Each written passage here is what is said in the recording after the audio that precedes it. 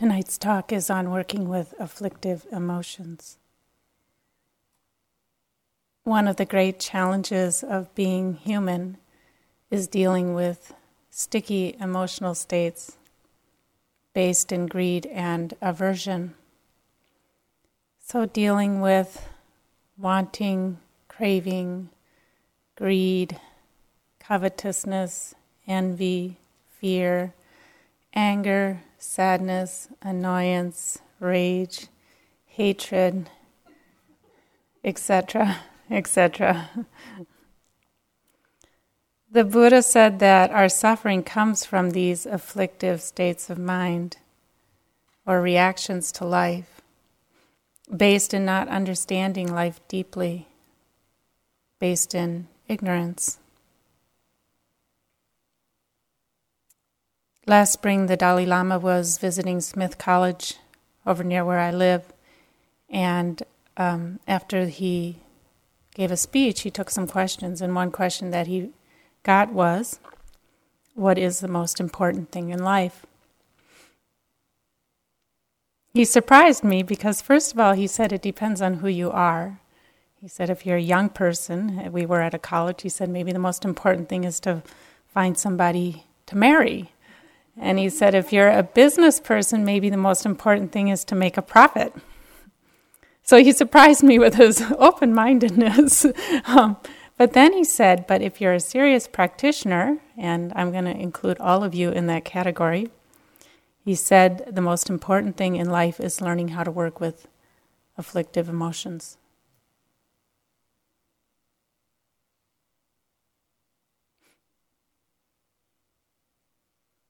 That's pretty powerful to say that that's the most important thing in life. An afflictive emotion is described as one that disturbs the balance or equilibrium of the mind and causes suffering. So there may be some mind states or emotions that disturb the mind but don't cause suffering, and I'll mention one later. Those wouldn't be called afflictive emotions, but both of these conditions need to be present. So as we can see from that answer to that question from the Dalai Lama, working with afflictive mind states or emotions is a very central part of our practice.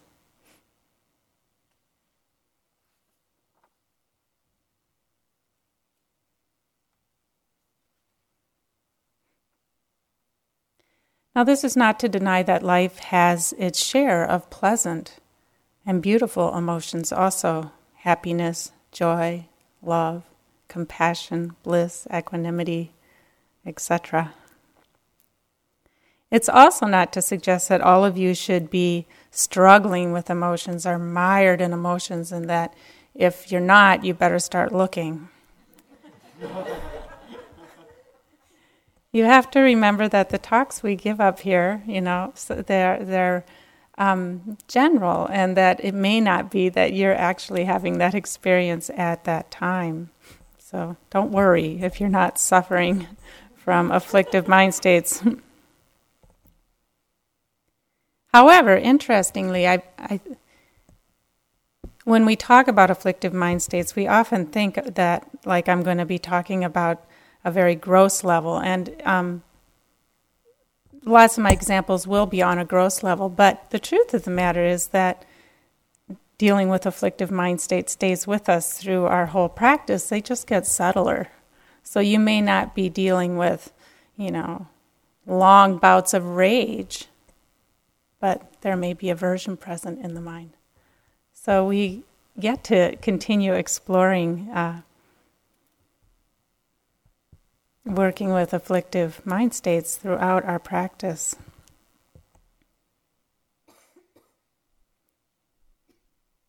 A lot of times people will find too that there will be a period of practice where there will be a lot of turbulence in the mind, and the turbulence is these afflictive emotions or afflictive mind states. And then there'll be periods where there's much more calm and happiness and peace and equanimity. That often they will alternate with each other. So perhaps right now you're not in one of those turbulent periods, but you're in a rather calm period.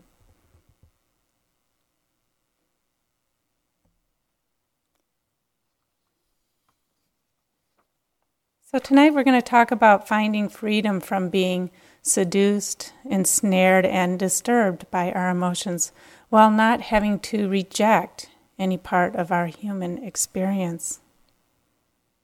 So most of us seem to have our favorite one or two afflictive emotion. My own specialty is fear. And we often, sometimes we're even driven to practice in the first place by this particular challenge. And we often come to practice thinking, okay, I'm going to get rid of that. That's why I'm here, to get rid of fear, or get rid of anger, or whatever it happens to be, get rid of anxiety. It's really important to remember that our greatest challenge is also our greatest teacher. The Sufi poet Rumi said, "Everyone chooses a suffering that will change him or her to a well-baked loaf." Perhaps this afflictive mind state that drove us to practice is what will change us to a well-baked loaf. Often what challenges most is actually our doorway to freedom. For one reason, because it motivates us. We're motivated to look deeply, and it can teach us the most. So later I'll be talking about fear specifically, sharing the results of over 20 years' experience of research into fear through my practice. But let's start talking just a little bit about dealing with afflicted mind states in general. So how can we do this skillfully? There's a couple of ways we usually, or the untrained worldling, as the Buddha would put it, the untrained worldling responds to emotions, and many of us, through our strong conditioning, continue to respond to emotions in this way, and that's either to drown or to avoid. So often some emotion will come along and we'll get lost in it, completely lost in it. We'll believe the story, we'll lose perspective, we'll lose clarity, we'll suffer, we'll be overwhelmed. And when we drown in these afflictive mind states, we create these whole worlds and universes so effectively that we inhabit them and believe them to be real. I think it's one of the wonders of this world, how that happens. It's just amazing. So fear comes along, and there's this whole story. I'll tell myself about fear and about something that's going to happen or whatever. And when we're lost in an emotional state, we actually believe that story. It's amazing.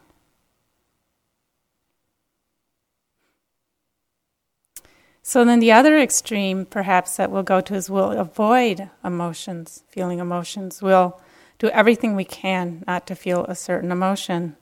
So we'll get restless, we'll have distractions, we'll try not to even stop and face ourselves. You know that many people think you're crazy to be here, partly for this reason. You have stopped, you are facing yourself. So we'll do whatever we can to not face the emotion, perhaps repress it. And this works temporarily in a certain way, but I think we know in our hearts that it isn't peace. If we are running from and avoiding these afflictive mind states, there's always a sense of being agitated, uneasy, wondering when they're going to pop out. It doesn't solve our problem. So what we propose through meditation is a third alternative, a middle way. And this is learning to be with these afflictive mind states with mindfulness and metta. So to actually turn towards them and see how we can hold them in a way that's skillful and that we can learn. So we actually have this option to become intimate with these emotions. Dogen, the well-known Zen master, said, enlightenment is intimacy with all things. So he didn't say all things minus your great challenge, minus fear. Intimacy with all things. Ram Dass, when he was once asked about his practice, how it had gone, he said, I've become a connoisseur of my neuroses. So that's another way of looking at it. We get to sit and become a connoisseur of our neuroses. Get to know them very well.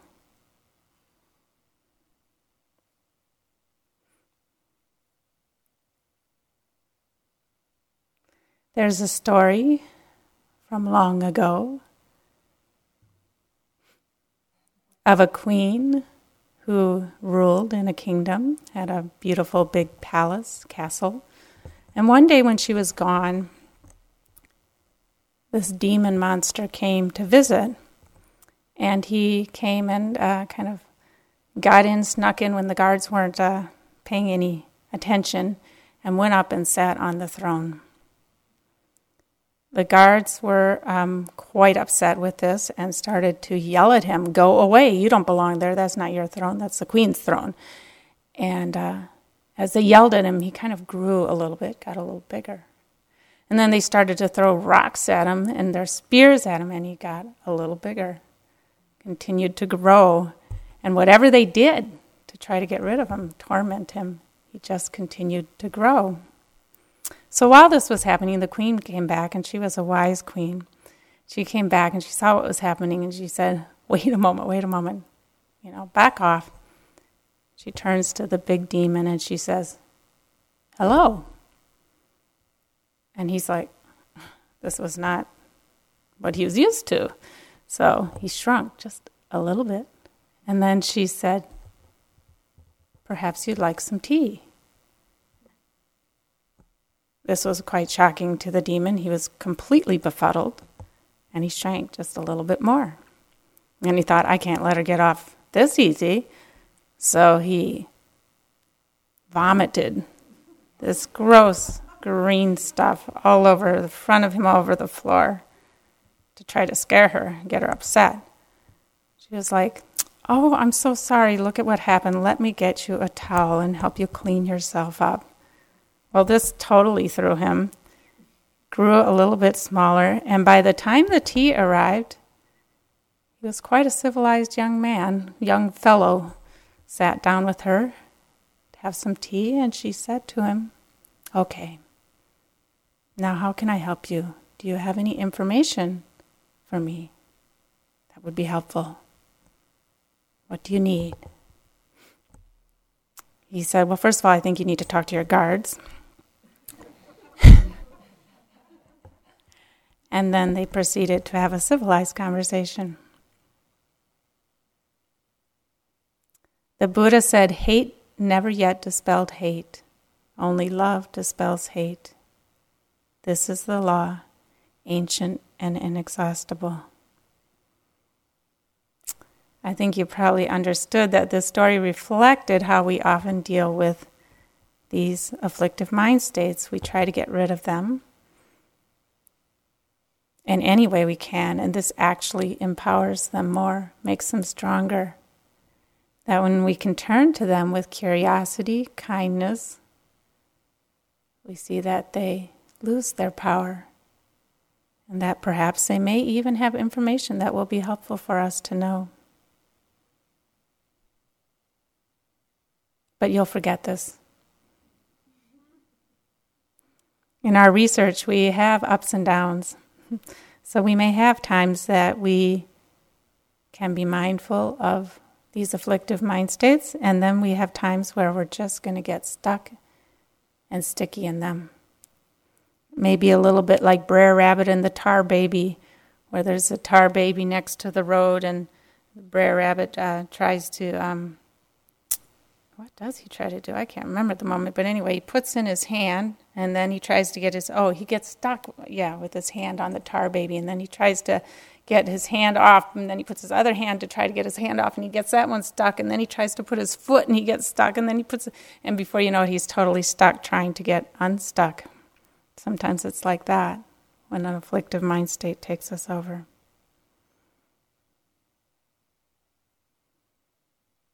My teacher, Michelle McDonald, says it's like learning to ride a bike. You're going to fall off. Just count on it. Have any of you out here learned to ride a bike without falling off? And so we learn not to be afraid of falling off. It's part of the process. So to understand that and be gentle with ourselves, knowing that there will be times when we're going to get stuck, and we'll use them for learning. I think we also need to get over the idea that there's something wrong with our practice if we are feeling emotions or afflictive mind states. I know that when I first came to practice, came here in 1984, I was pretty wound tight. Let's just say I didn't grow up in the most favorable circumstances, and so I had developed a lot of defenses. I think people would have described me as uptight, pretty tough. So I came to this retreat here, and I'd had done one other retreat before. I had to do one as a prerequisite, and that I got through all right. But this one, around day 10, I suddenly got whomped with all of these emotions that I had no idea I was capable of feeling. So I was like, I went into this interview with Joseph, and I was crying, and I'm like, oh, and I'm angry and sad and lonely and annoyed and afraid, and I went on. I think I listed like 12 emotions or something around there. Really quite distraught. So Joseph listens to me very patiently. And then afterwards he says, "What's the problem?"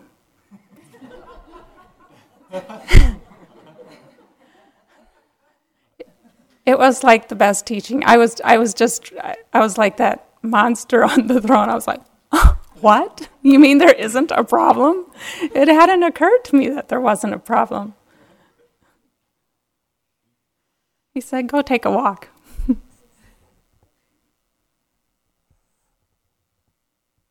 It's not a problem. This is how we learn. So I proceeded during this retreat then to learn how to work effectively with all of these different emotions that came up. And so doing this by exploring, what is this mind state? How do I experience it in my mind? What kinds of thoughts come up? What's the texture of the mind? How do I feel it and experience it in the body? What kinds of sensations arise with it?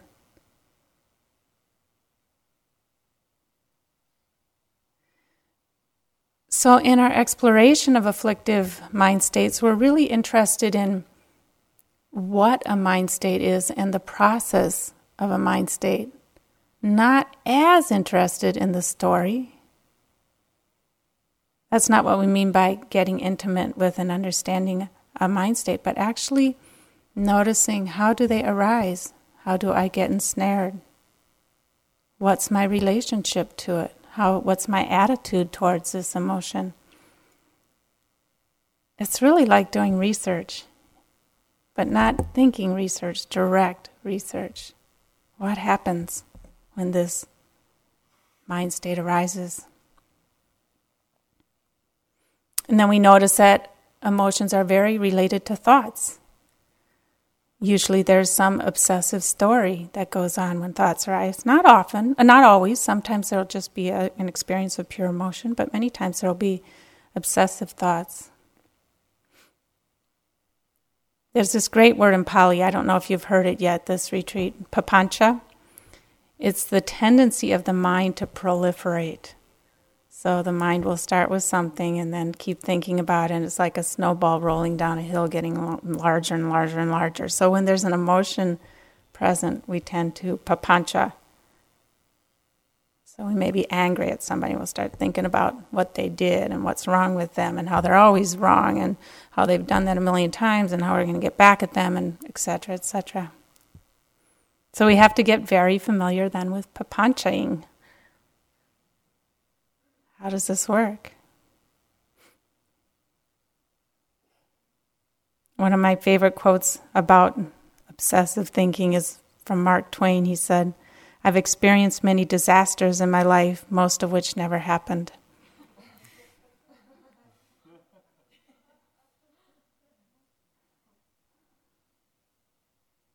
So if we find there's stories that keep repeating, we can find some way to help us be mindful of them.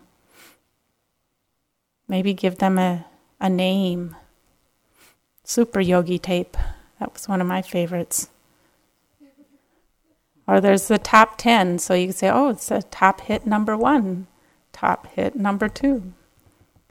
Really anything to help us relate with a little bit more flexibility.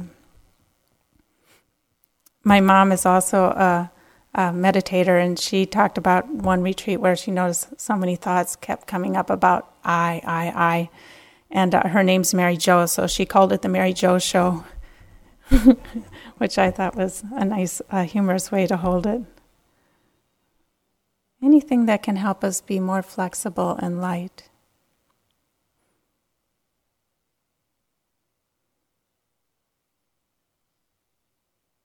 Then it's interesting to explore these afflictive mind states from the perspective of self. Is it me? Is it mine? If it's mine, shouldn't I be able to control it? Can I control it? How does it arise and pass away? So we explore these afflictive mind states and find, slowly usually, that it's not a problem. And we try to do this exploration with an attitude of metta and compassion. It may not be possible at first. At first we may find that really we want it to go away. That's okay. We start right where we are. Vipassana is about being honest with what's really happening. So looking at the attitude towards the emotion and perhaps inclining the mind towards a little bit of kindness, a little bit of compassion.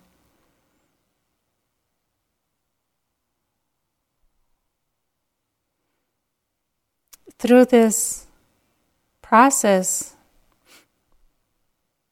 what we start to see is that we increase our tolerance for being with the unpleasantness of afflictive mind states, the unpleasant body sensations, unpleasant thoughts, unpleasant contraction of the heart. And through this process, we see that our spaciousness actually increases because we don't have to get rid of anything. We've made space in our hearts for all of our experience. This is freedom. And then we find that these difficult emotions, our afflictive emotions, decrease because we aren't reactive to them, like the demon on the throne. We let them be, we let them arise and pass away.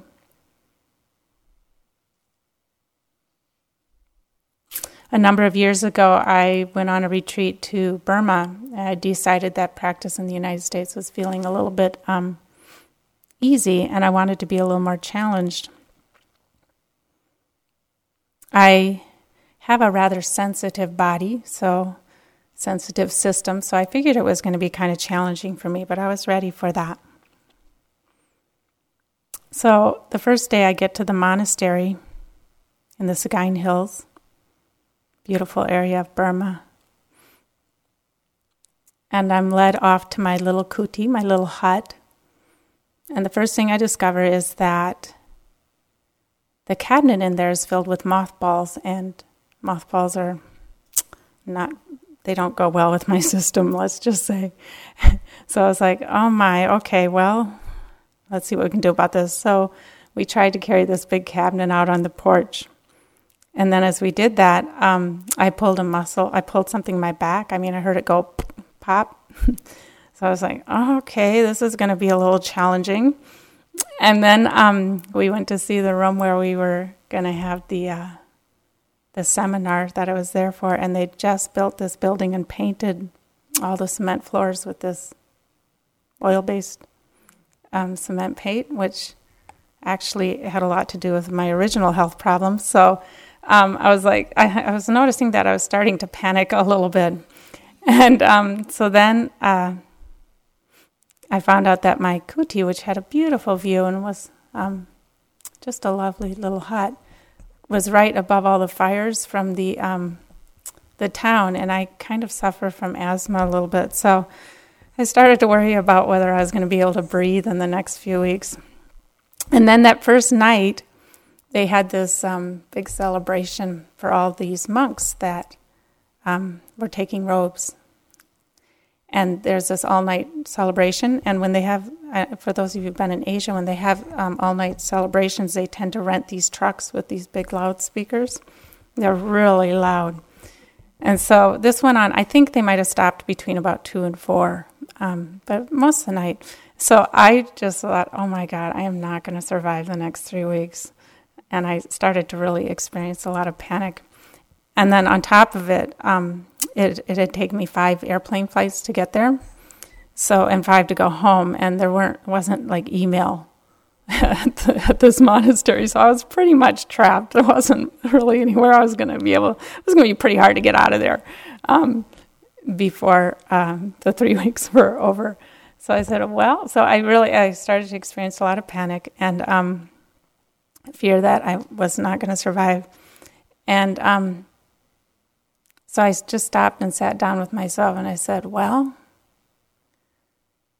if the next 3 weeks is about understanding panic, all right, this is okay. I'm signing up for this.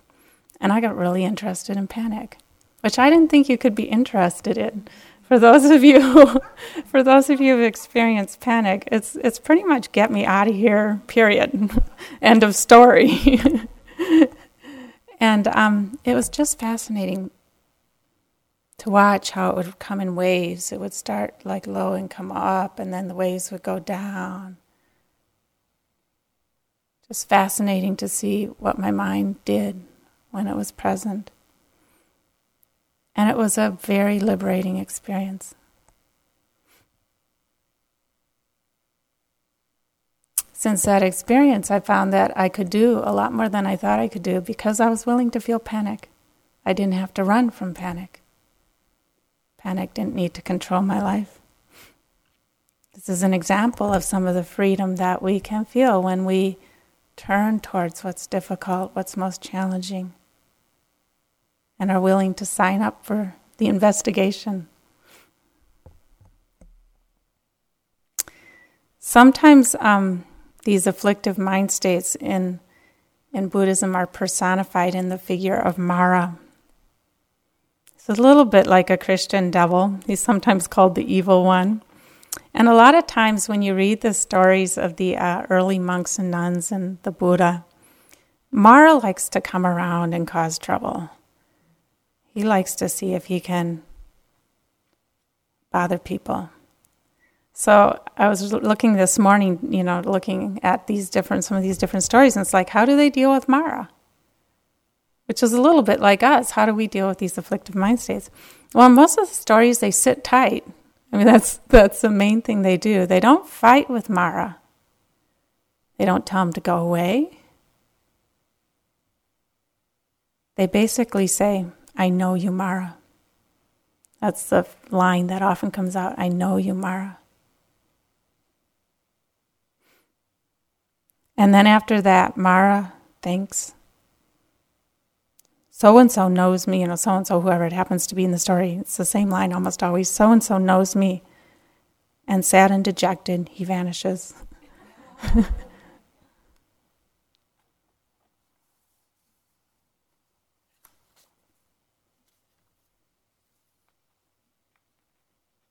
have one of these stories, if I can find it.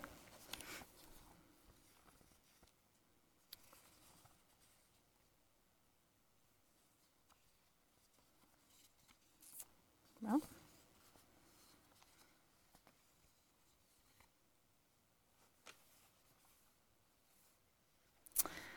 I guess I can't find it. I was going to read to you one of the nuns, but I think I lost it. Nope, here it is.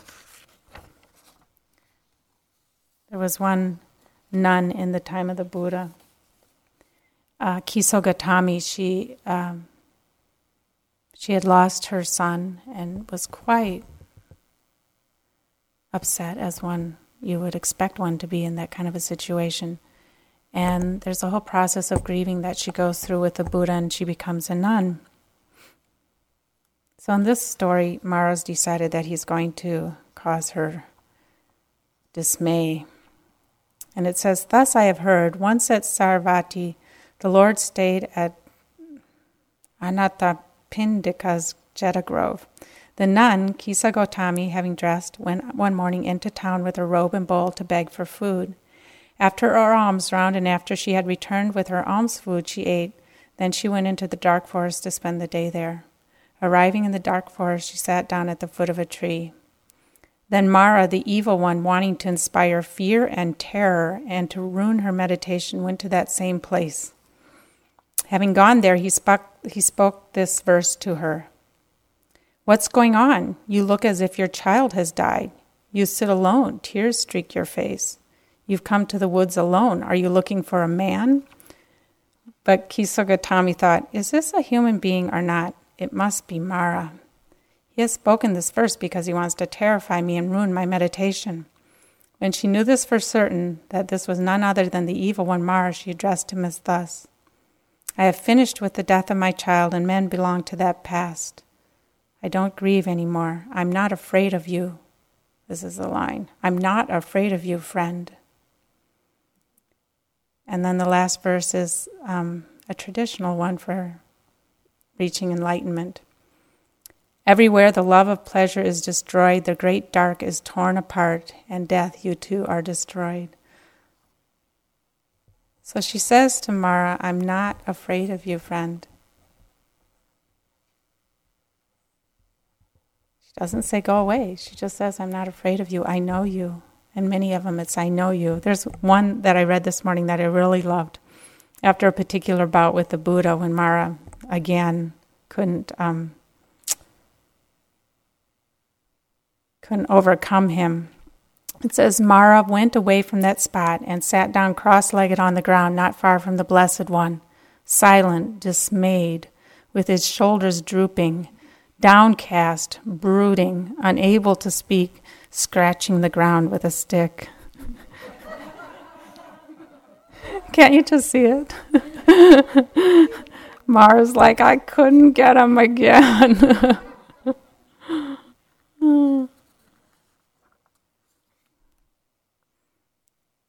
So we don't have to make Mara go away. We can just say, I know you, Mara. But to know Mara, we have to be willing to turn towards and investigate these afflictive emotions. And then sometimes, when we really know Mara, we can say no to certain emotions that come to torment us. If we've cultivated some understanding and acceptance, then we can say no, but not out of aversion, which will only strengthen it, but rather out of caring and wisdom. It's kind of like setting limits for that demon on the throne.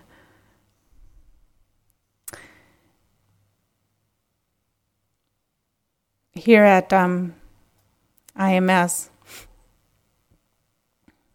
there was a number of years ago, there was a particular person that whenever I saw her, I experienced a lot of envy.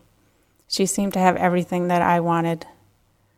She had great connections with the teachers, a job at the center, it could go on and on.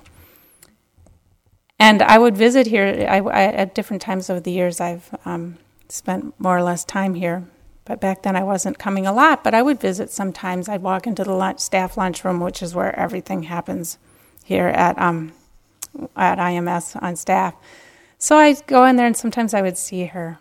And this story would I would just get overwhelmed with envy. The story would start going in my mind and I'd believe it about how lucky she was and how unlucky I was and so on and so forth. And I noticed over the years, I would work with this, right? And so when first it would happen, I would just get totally lost in the story. I would suffer a lot. I would believe it. And it was not very pleasant. And then over the years, over time, I would start seeing that I would see her, and I'd have the story, and I would be mindful of the story while I continued to have it. So, I would still kind of do the same thing, but I would start to be mindful in the process, not like remembering it afterwards. And then I would come and I would notice that I would start with the story and I would almost be just a little bored of it. It's like, okay, this one again. And then I also had to allow myself to feel the deeper stuff that was under then, because there was a lot of feelings of inadequacy myself, that my life perhaps wasn't what I wanted it to be.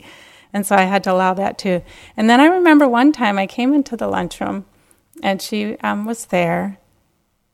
And it was almost like I had a tape recorder set to pause and my fingers just was like going to push and the whole same story was going to come out. And I just said, you know what? I don't want to do that one again. And it wasn't so much out of aversion. It was just like, I've done that so many times. I just don't want to cause myself that kind of suffering. And I didn't do it. Years later, I actually wound up teaching with this person some retreats. And it was so beautiful because over time it got to be that we actually became friends, and then I actually began to enjoy and celebrate her successes rather than feel envy. It's very liberating when we can get to that point that we know the story so well that we don't have to go there. We can say, okay, no, I'm not going to do that. But you can see that that's different from saying, no, I don't want that, right? It's like, no, done that one.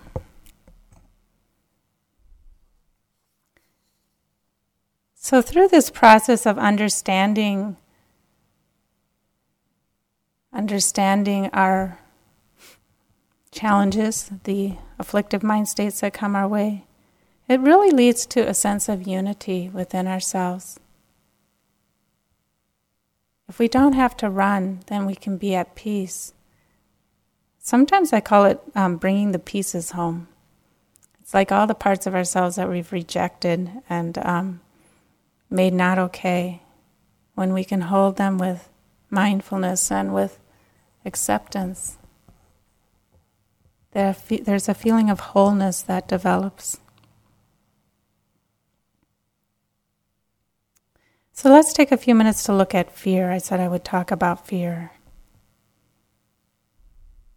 What is fear? First of all, what is fear? It's moving away from the truth of our vulnerability. It's fleeing the present, desperately trying to avoid anything that may cause us suffering. Fear darkens the mind and paralyzes the mind. Definitely narrows the focus, blocks out the whole picture like any afflictive emotion, can even distort perception and trick us. There's a story of a monk who lived in a cave and was painting this beautiful tiger on his cave, and he painted it so well that then he believed it was real. That's what happens with fear. We paint a story that's so scary, and then we believe it's real.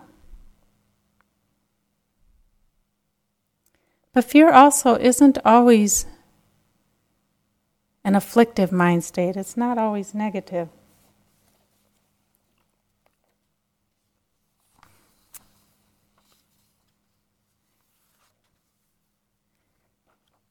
Fear is an inherent part of the spiritual path. As Pema Chodron says, embarking on the spiritual journey is like getting into a very small boat and setting out on the ocean to search for unknown lands. With wholehearted practice comes inspiration, but sooner or later we will also encounter fear. Like all explorers, we are drawn to discover what's out there waiting, without knowing yet if we have the courage to face it. It's not a terrible thing that we feel fear when faced with the unknown. It's part of being alive, something we all share. Fear is a natural reaction to moving closer to the truth.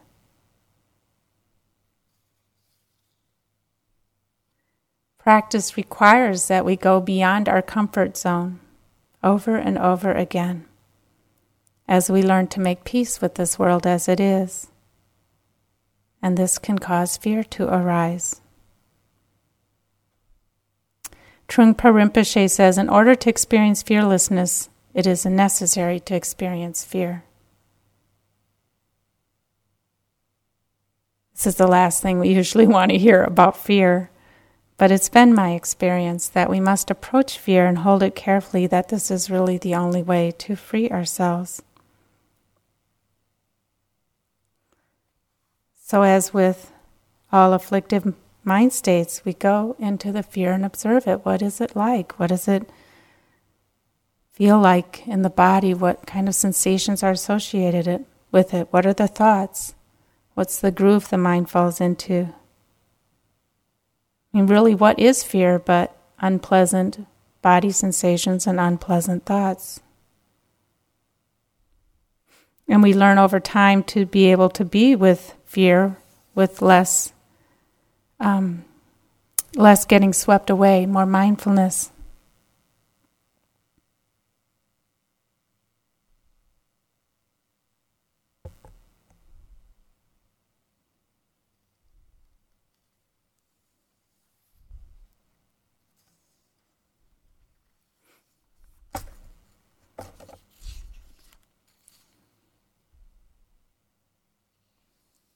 We have to do this kind of exploration with so much gentleness. Sometimes we feel like when we have these afflictive mind states that I've mentioned that we should just, that what I'm saying is we should just dive into the heart of it and that'll work, that'll solve the problem. We actually have to learn how to approach them with, some of them, the real sticky ones, with great gentleness. One of the kinds of fear that I've worked with, I call the black hole. When I first started practicing, I would find myself in this place that was like, I called it the black hole. It was like, kind of like being out in outer space, spinning in outer space, and nobody was going to find me. And it was really quite terrifying. And when I first started to work with it, I would just get lost, like the panic. I would just get lost. And so the first thing I actually had to learn how to do was how to get out of it. So often with the real sticky ones, the first thing you have to learn how to do is to get out of it. Because if you just go in and get lost there, you're just conditioning being lost, right? So with the black hole, first I learned how to get out of it. And I learned how to be in it mindfully. And then just like with the envy, eventually I started to say, I would see it coming, and I would say, oh, hello. It's my old friend, the black hole. And it was kind of like the monster would be like, huh? This isn't what I expected out of Rebecca. There was no place to land. But it's a process. And we really have to respect where we're at. It's not about diving into our deepest pain and it's not like if you don't know how to swim, you don't go out and jump in the middle of the ocean first. You learn how to swim. You learn how to wade and how to do a few strokes, and then you can explore more deeply.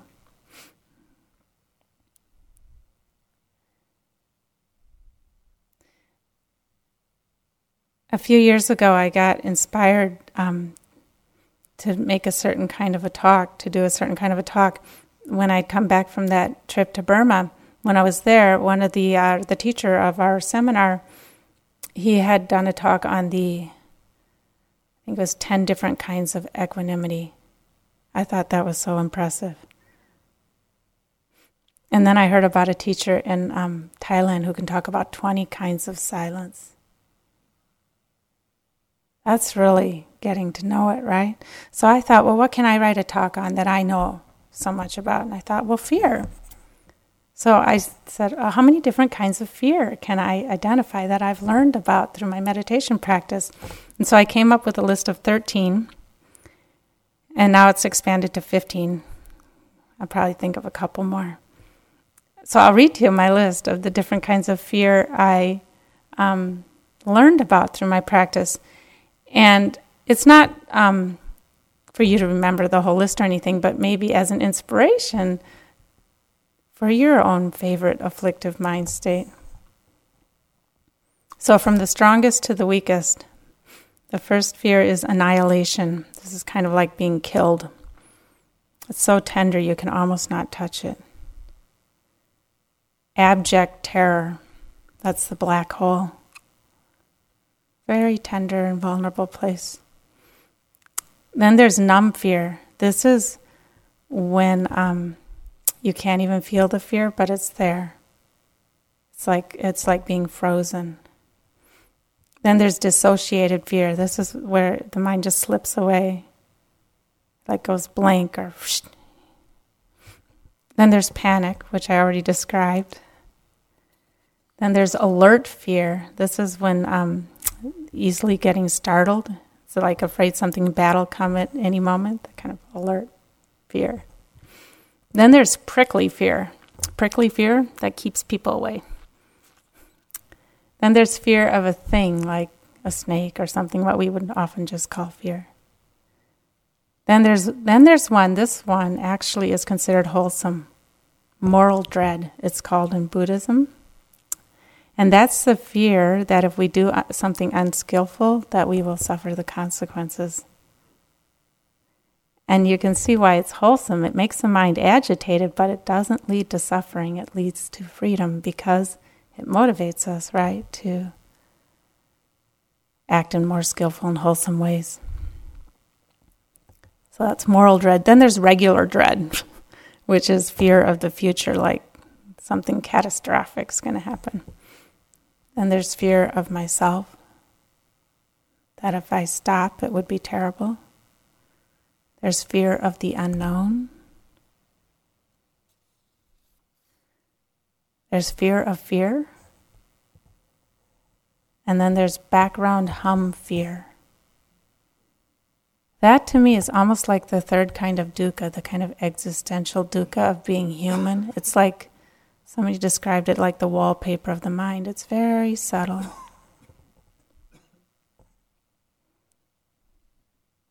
So then, I don't have time to go into them all tonight, but then when I was working with this talk, I actually went through these 13 kinds of fear, 15 kinds of fear, and I really understood which kind of aspect of mindfulness was the most effective for working, which was kind of fear. I realized that over my 23 years of research as a practitioner into fear, that I'd really learned a lot about how specifically working with each one of these was most helpful.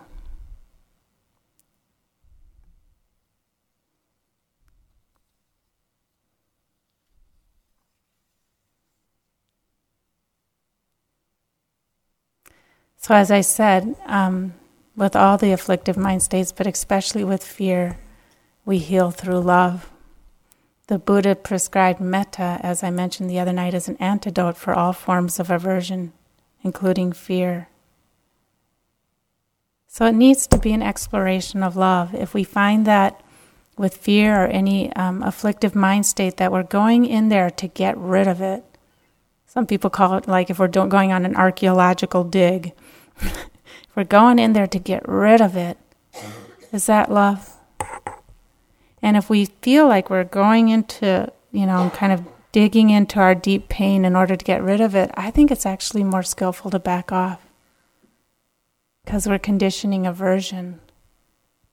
And it's actually violent towards ourselves. You should check that out if you find yourself doing that. As Rilke said, be patient towards all that is unresolved in your heart and learn to love the questions themselves.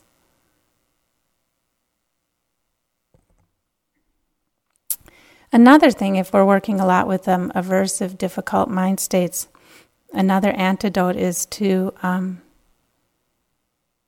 take time for beauty and for soothing experiences. So sometimes when people are working hard on stuff that is pretty difficult or overwhelming, we'll suggest that they back off and go for a walk or have some tea or go look at the pond. And this isn't just something that we made up that's, kind of a new agey way to do it. This practice, it actually comes from the teachings of the Buddha. In the Visuddhimagga, one of the commentaries, they talk about for people who have aversive tendencies or working with a lot of aversion, what kind of environment is best for them.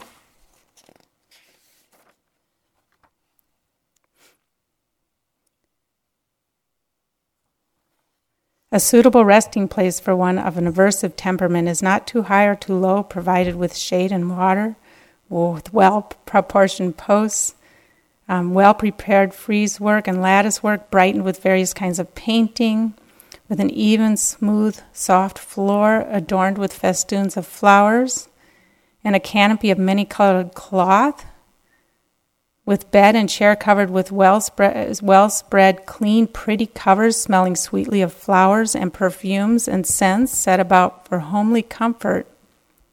This is from the commentaries. This is like, if you have a lot of aversion, this is what you're supposed to, what your atmosphere is supposed to be like. The right kind of, so we didn't make this up when we tell you guys to try to take it easy when it gets too intense. The right kind of road to his lodging is free from any sort of danger, traverses clean, even ground, and has been properly prepared. And the furnishings are not too many in order to avoid hiding places for insects and bugs and snakes and rats. The right kind of inner and outer garments for him are of any superior stuff, such as china cloth, silk, fine cotton, fine linen. Then this one's great. Suitable persons to serve him are handsome, pleasing, well-bathed, well-anointed, scented with the perfume of incense and flowers. Anyway, it goes on. And all we're doing is telling you to have a cup of tea and go for a walk. But the idea is be gentle. I mean, that's the idea with that whole list is when there's a lot of aversion, it's important to be kind and gentle. Oh, we're running out of time.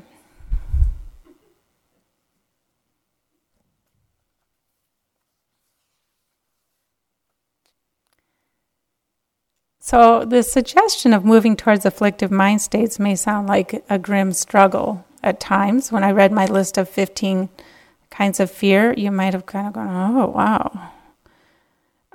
But done with a proper attitude of care and gentleness and metta, we find that this kind of an investigation actually increases the flexibility of our minds and the joy in our lives. I've found that through my exploration over the years of fear, at the same time I've found that my heart and my mind were so much more open to happiness. And so I realized that my list of 15 kinds of fears was incomplete without my list of all the kinds of happiness that I have also explored through practice. And coincidentally, there's 15 kinds of happiness.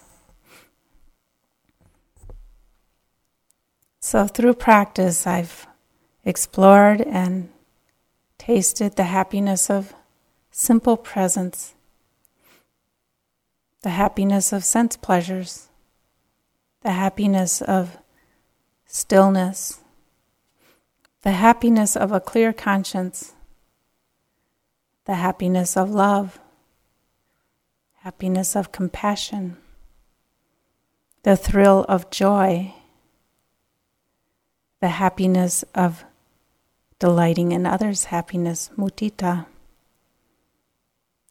the happiness of contentment, of peace, of equanimity, bliss, the happiness of non-separation, and background hum happiness.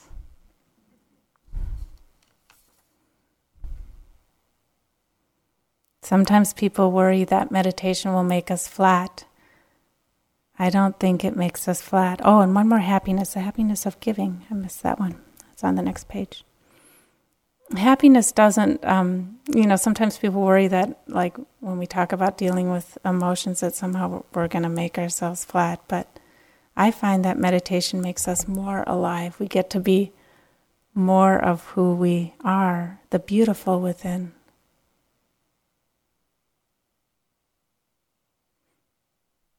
So in practice, we find that we spiral around, going deeper with each pass. So it may seem that we return sometimes to the same old things, but with deeper understanding and depth each time.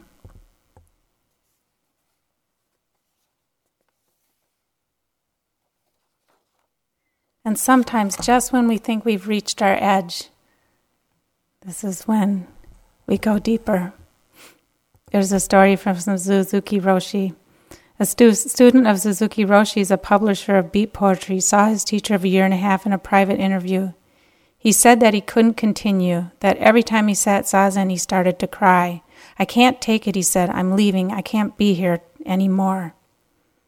Suzuki didn't tell him to stay. He merely said, you try and you fail, and then you go deeper.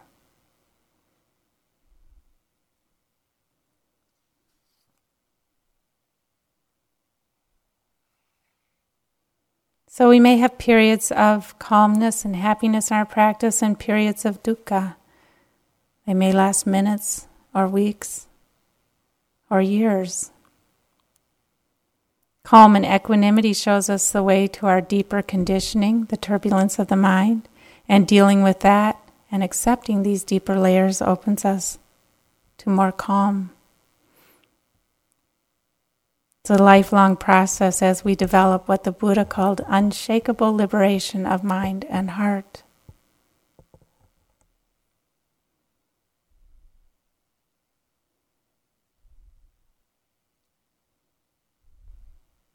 I love Pablo Neruda. I've read a lot of his poetry, and there was one poem he had that describes life journey, and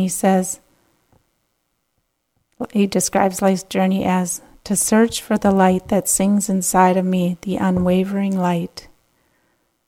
So our journey is to find that light even if we need to search in darkness to do so. To search for the light that sings inside of us, the unwavering light.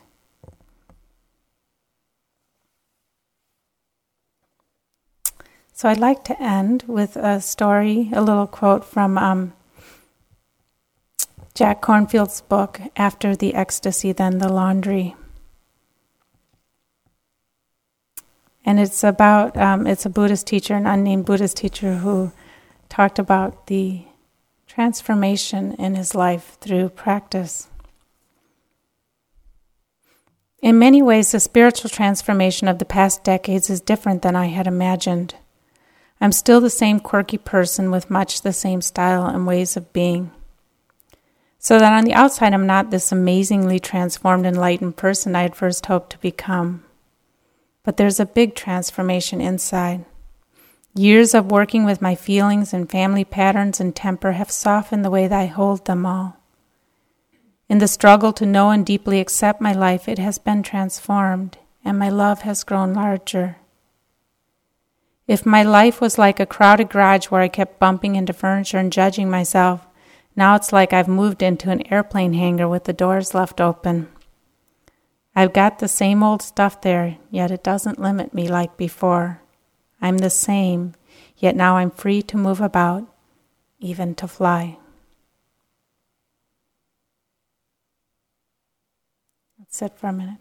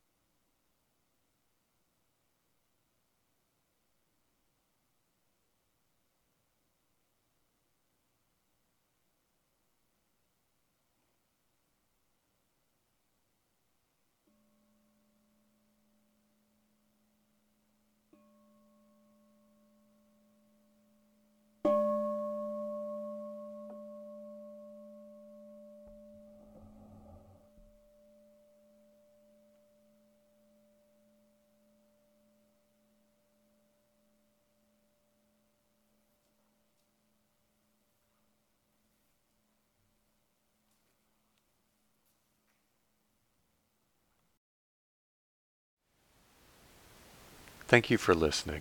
To learn how you can support the teachers and Dharma Seed, please visit dharmaseed.org/donate.